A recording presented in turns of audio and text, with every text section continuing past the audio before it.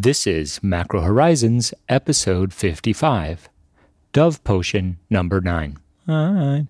Presented by BMO Capital Markets. I'm your host, Ian Lingen, here with John Hill and Ben Jeffrey to bring you our thoughts from the trading desk for the upcoming week of February 10th. And with Friday, February 14th, quickly approaching, we find ourselves uncontrollably humming the tune to My Punny Valentine. Punny? Really?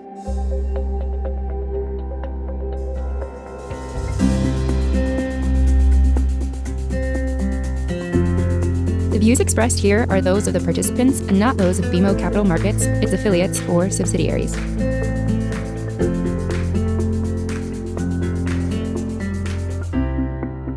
Each week, we offer an updated view on the U.S. rates market, but more importantly, the show is centered on responding directly to questions submitted by listeners and clients.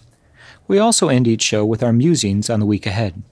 Please feel free to reach out on Bloomberg or email me at ian.lyngen@bmo.com with questions for future episodes.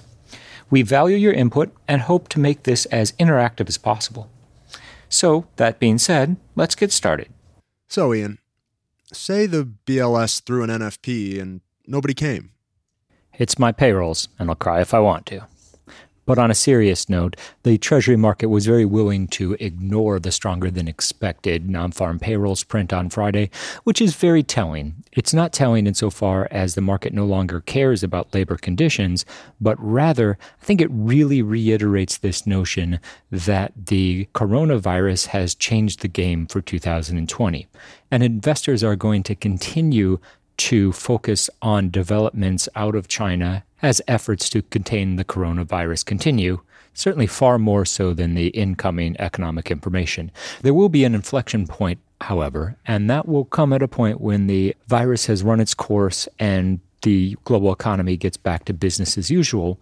And at that point, we will see pre-virus and post-virus data take on an entirely different character.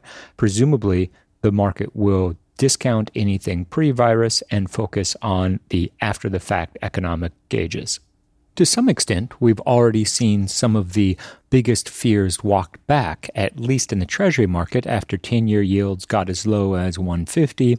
We've seen a sell-off that brought 170 back onto the radar, although that level in and of itself was never ultimately achieved. As we look at the events on the horizon, yes, we have CPI and retail sales, but these fall into the pre-virus timeframe. We will hear from Jay Powell, however, who gives his semi-annual congressional testimony, formerly known as Humphrey Hawkins, on Tuesday and Wednesday. It's difficult to envision a situation in which Congress doesn't press the chair about the coronavirus and the potential for a monetary policy response. At the end of the day, it's much too soon to look for the Fed to react to the unknowns created by the coronavirus. Record high equity prices continue to dominate the media headlines, and while we've been impressed by the divergence between the equity market and the bond market, it does seem, at least for the time being, that the equity market has a much stronger upward bias than we might have otherwise expected, given what's going on overseas, not least of which being the disappointing industrial production figures from both Germany and France. France recently reported a quarterly drop in real GDP for Q4, and with the broader Eurozone numbers due on Thursday, we'll be watching closely to see if the prospects for a European recession are now on the upswing. In a world with roughly $13 trillion of negative yielding sovereign debt, confirmation that the European economy is continuing to slow will simply reinforce this underlying bullish factor for U.S. Treasuries, and to some extent cap how far 10-year yields will be able to back up in any bearish episode. So, Ian, is 150 all we got? I still think we get 10-year yields below the record low of 132. The question is, does that come in the form of a move to 125 or a zero handle on tens? A lot of that is going to be a function of exactly how far the coronavirus seeps into the real economy, how risk assets respond, and that circle that is currently being debated in much smarter quarters than ours. What I find the most fascinating, at least at the current moment, is the fact that we've had a pretty reasonable backup in rates. We have seen 150 as the low yield mark for the year, followed by a roughly 20 basis point sell-off. Now, we haven't even got to the point of a 50% retracement of January's rally, which would be roughly 173, and I continue to see 175 as a gift in terms of a buying opportunity if we get there. Nonetheless, drifting back to that 170 to 190 trading range in the medium term is going to be a very important milestone, especially if there's any chance that 2020 will ultimately see two-handle tens. And in that world, how do you envision the shape of the curve playing out? So the initial response will be a bit of a steepener, because frankly, the yield curve remains largely directional as long as the Fed is on hold. It's not until it becomes abundantly clear that the Fed is going to need to be more proactive, provide additional accommodation, that we will see the cyclical re-steepening of twos tens really take hold. Now, that's not a Q1 story. It might be a latter half of Q2. However, there's still a lot of economic data between now and then, and the process of really trying to interpret the accuracy of the information related to the coronavirus. One of the things that we've been debating is how far into the rest of the world will the virus spread, and will the contagion and mortality rates that we're hearing initially reported ultimately hold? That, frankly, is one of the biggest unknowns, and with that information, which again we don't have, we'd be much more comfortable skewing the odds of 150 being the low for tens, or 1%, or even below there. Now, John, you've made this point in the past that investors are debating whether or not it's the Spanish flu versus SARS. The Spanish flu obviously having much more significant dire consequences for the global economy. Yeah, that's right. Certainly the coronavirus is risk negative, it is growth negative, and generally it's a headwind for expansion writ large. Okay, fair. Everybody agrees on this. The question is, what's the scale? And in my opinion, we're really not pricing a slight headwind. What we're trying to do is figure out the risk of something a lot more potentially catastrophic. Now, we're not talking about a zombie apocalypse or anything, but we are talking about a completely narrative redefining and reshaping of at least the temporary global economic order. That's a low likelihood outcome, one that, frankly, we haven't seen evidence of which to support, but I don't think is a 0% possibility. We're still trying to figure out how to control this disease, what the mortality rate is, and what the infection rate is. Until we have true clarity and confidence in the information about what we're talking about, it's going to be really, really difficult to price out that black swan sudden stop to the economic situation.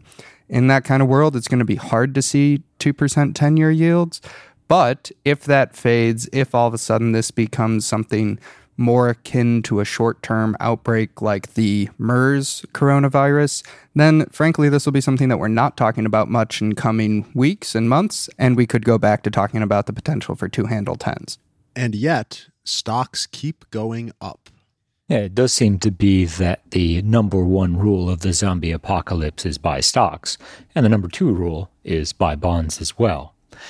We've been debating some of the more intricate moves in the very front end of the interest rate market, and as we watch the repo situation, I think it's notable to see the Fed's 14-day repo facility continuing to inch lower in terms of rates at a moment where one might have expected the opposite to be occurring. There's an argument, and this is not one that I will make, but every time we see a dynamic comparable to this play out, there's always the argument, is this the Fed engaged in some version of stealth easing? The transfer there being lower repo rates lead to lower LIBOR eases financial conditions, therefore the Fed's being a bit more stimulative. Assuming that this is not the case, this begs the question of what is playing out in the front end. John, do you have any thoughts on this? Yeah, so first of all, I 100% agree with you. The decline we've seen in LIBOR and the tweak we've seen to some of the details of the term operation, this isn't shadow easing. I still expect the Fed to slowly raise the offered rate on the term operation. In essence, it just makes it more costly for primary dealers to borrow via this repo facility. My best guess as to why they lowered the rate a whole basis point from where it was previously is they're just trying to build out the demand curve. But there's also a second order effect of they cut the amount offered in this from $35 billion to $30 billion. Given there are 4 term operations at $5 billion each, that's a reduction of $20 billion in term offerings. That's not too small a number. So maybe you offset the reduction in quantity with a little bit cheaper funding at that 159 level. Fair enough. What I also very much disagree with is how much this spills over into LIBOR OIS. That has fallen much, much more than 1 basis point over the period. And frankly, I think that there are 2 very good reasons for that to be the case. One, the Fed's still injecting huge amount of reserves, both through the bill purchases and these repo operations. So there's a lot of cash in the system that should tighten spreads. 2, we're still in a relatively risk-positive environment. Sure, the coronavirus is freaking everyone out a little bit, but, Ben, as you point out, we're near all-time record highs. If you had just told me that repo rates are under control, the Fed's injecting a lot of cash into the system, and we're in a risk-on environment, those all point towards lower spreads. And the fact that we got past year-end is just icing on the top of the cake. So those, I think, are the primary driving factors. The weird basis point tweak in the term operations is just kind of noise, and I think that eventually goes away in coming days. One of the other nuances, frankly, it's a bit more than a nuance that I think it's important to keep in mind, is the answer to the question, why do we care about the repo market anyway? When we look back during the financial crisis, what we saw was a spike in repo funding, but that was primarily a credit issue. Recall the situation with the subprime asset-backed collateral, as well as just the notion that non-bank investment houses were having trouble funding themselves. Fast forward to 2019, 2020, what we're dealing with now is more of a collateral glut than a credit concern. And this is relevant insofar as it discounts the importance of some of these dislocations in the front end to the broader credit conditions and financial conditions as a whole. Yeah, I think that's right. The Fed's term operations and overnight injections of reserves really are not the primary driver or even the secondary driver of financial conditions at the moment. The only way that I could try to build a narrative where they truly matter for general financial conditions is through the sentiment channel. We've talked before about how this isn't actually quantitative easing. It just kind of looks like it and kind of rhymes, but it isn't a true program in and of itself. However, if enough people act like it is quantitative easing, the risk is that over the past few months, financial conditions have eased more than the Fed wants them to. Fair enough, okay, stocks are a little bit higher, spreads are a little tighter, whatever. To me, the concern, though, is what happens if and when the Fed really does start to reduce its footprint in the repo market and does start to taper, if not end, these reserve management purchases. So stopping QE? Exactly. That's the sentiment trap that the Fed might find themselves in, is that, one, they don't want to be doing QE or viewed as doing QE, but they kind of lost the second battle.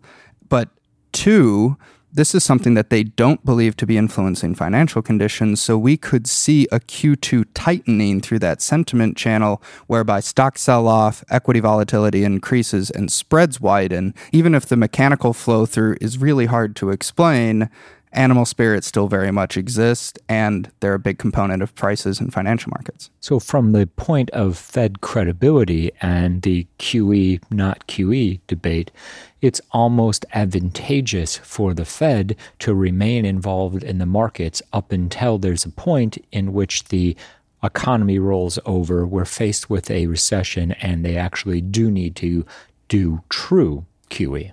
Yeah, and that's kind of how it's going to play out. They're going to taper these reserve management purchase program, say there's not a recession by June, which I think is fair to expect at this point. Instead, what they're going to be doing is growing the balance sheet to offset growth in liabilities. That's basically sterilizing currency creation. But they'll also be growing their treasury holdings to offset the reduction in MBS. Now, those are a bit in the weeds, but what this translates to is something like $35 billion a month in secondary market treasury demand just from those two factors. What's kind of crazy is that come the next QE program, Ian, you mentioned, we could be talking about 35 plus 35. And then you start to get back into a true QE program that is actively trying to suppress long tenor yields. Well, the great news is that by the time we do re-enter another QE program, we'll have the 20-year to add to the mix. So, Millennial, why don't you tell us a little bit about the millennials? Thank you for the very kind intro. This past week, the Treasury Department did formally confirm that we will be getting the new 20-year bond beginning in May, and the details of the new supply broadly followed what was anticipated. The new security will be refunded once a quarter, followed by 2 reopenings, and while the settlement date will line up with 2s, 5s, and 7s, the maturity and the coupon payments will match with 10s and 30s on the 15th of the month or the nearest business day. Oh, so just to be clear, the millennials will mature. Yeah, but not until the 40s. Like you were saying earlier, Ian, 20 years is a long time. So is 2. The one detail which was left out of the formal announcement was greater clarity on the actual size of the offering, and for that we're going to need to wait until May. But as an initial pass, something in the realm of an $11 billion refunding followed by 2 $9 billion reopenings seems to make sense, and if anything, we'll skew that a bit lower, at least initially, simply to build up a liquidity point on the curve, if nothing else. Ben, how do you expect demand for the product when it first gets rolled out? Using our latest pre-NFP survey as a guide, it seems that the market's expectation is that demand will be good, maybe not great, but there's no broad-based concern that no one will show up to buy the new bond, which is another reason Treasury will likely want to start auctions on the smaller side just to ramp them up as time goes on. The conversation about supply I find interesting because if we roll the tape back, say, 2 months, we had tried to identify a few top-tier risks going into 2020. Some have been realized, such as the Iranian tensions and catalyzed price action. Others, namely, we actually had a president who was impeached, Brexit actually happened, and 20-year issuance was rolled out, basically came and went without a notable market reaction. I'd be hesitant to say without a notable market reaction simply because we traded Brexit for a long time. We traded impeachment risk for a long time. We traded a potential for an ultra-long bond to return term premium into the Treasury market for a long time. So the fact that the coronavirus has overshadowed some of these older, already accounted for knowns, as it were, only speaks to the efficiency of the Treasury market and the tendency of investors to look forward rather than backwards in attempting to identify the most relevant risks. That's an interesting line of thought, and I guess I would ask you the question of, we talk about risks ahead to the point that they can reprice the Treasury market. Are there any risks that you currently see that have already been priced in, aka if we get them realized, it'll be a non-event at the moment? I do think that if the coronavirus turns into SARS, we're priced for that.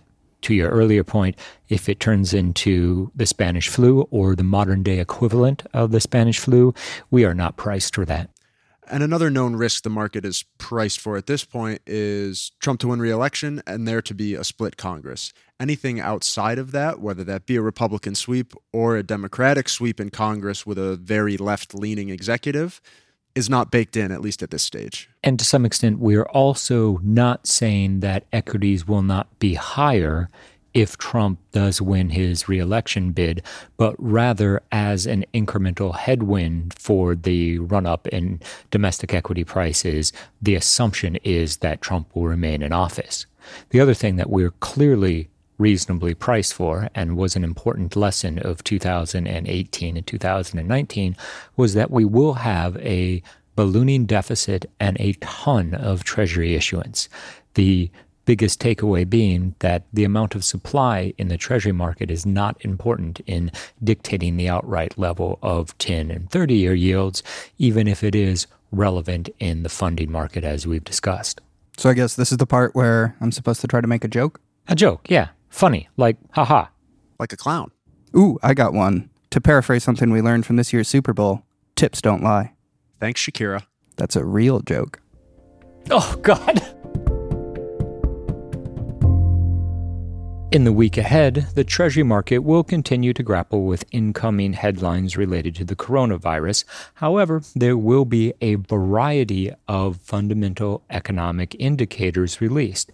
Not only do we have CPI, core CPI, retail sales, as well as the University of Michigan's Consumer Confidence Survey, but we'll hear from Chair Powell, who gives his Humphrey Hawkins testimony, and that will be an important event for monetary policy makers to at least begin the process of framing any potential response to the virus.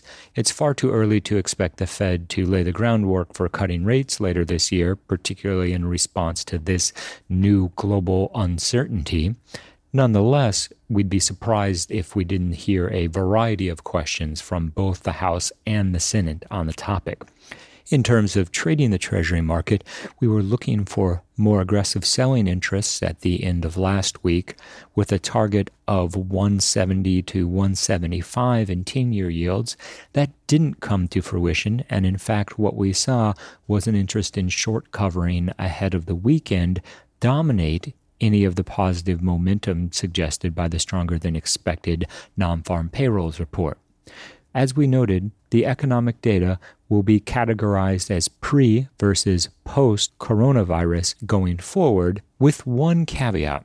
And that caveat is if the economic data in December and January ends up being so strong that investors believe that even a higher-than-expected impact from the coronavirus will be insufficient to derail the economy, then we'd expect a bearish reaction in the Treasury market from that. As we look at estimates for first quarter growth, the range between 1 and 1.5% seems to be growing in popularity. That certainly isn't a recession, but it does mark a decided slowdown from the pace that we saw in 2018, 2019. In terms of estimates for the impact on Chinese growth, coming into the year, many had been looking for a 5.9% growth rate for the Chinese economy, with those estimates now being taken down roughly 0.4%, leaving 5.5 as the consensus, give or take. It's unclear if that is going to be subject to future downward revisions, but for now, the impact on the global economy is expected to remain relatively muted. A key clarification there being that anything that is taken out of U.S. GDP in the first quarter is largely expected to be returned in the second quarter, assuming that the global economy and international trade gets back on track. Let us not forget that we have a few key supply events in the week ahead. On Tuesday, we have $38 billion auctioned in threes, $27 billion in tens, followed by $19 billion in 30s. Generally speaking, the reception to the auctions has been relatively strong in recent months and quarters, frankly, and we wouldn't expect that to deviate anytime soon. This will be the final refunding before the introduction of the 20-year, so we'll be eager to see how the breakdown between 10s and 30s play out in that environment. We've reached the point in this week's episode where we'd like to offer our sincere thanks and condolences to anyone who has managed to make it this far. And with NFL season officially behind us, Sunday Scaries can once again kick off early. Just another nervous Sunday. Oh, oh.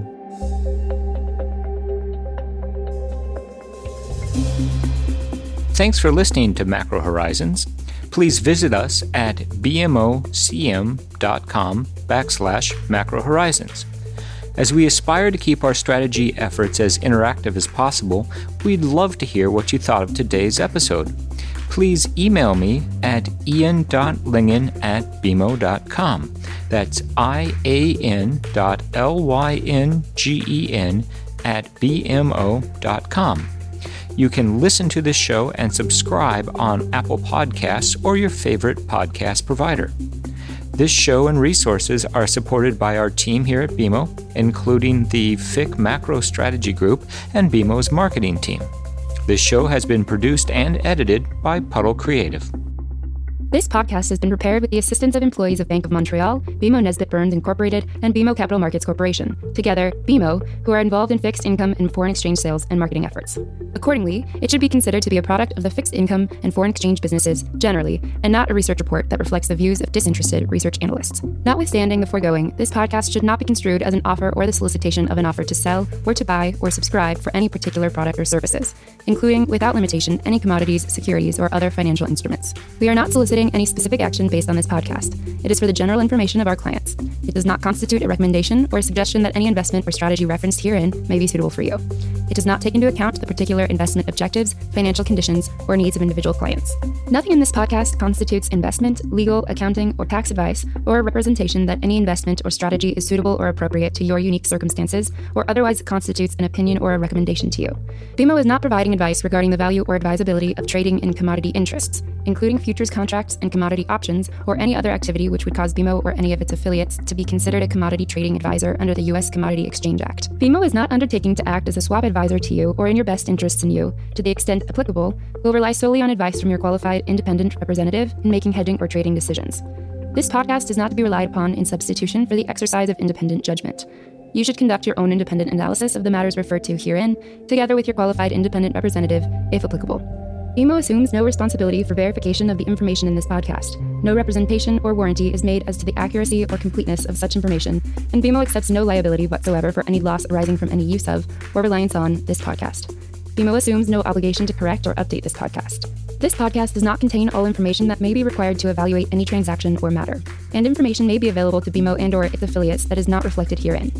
BMO and its affiliates may have positions, long or short, and affect transactions or make markets in securities mentioned herein, or provide advice or loans to, or participate in the underwriting or restructuring of the obligations of, issuers and companies mentioned herein. Moreover, BMO's trading desks may have acted on the basis of the information in this podcast.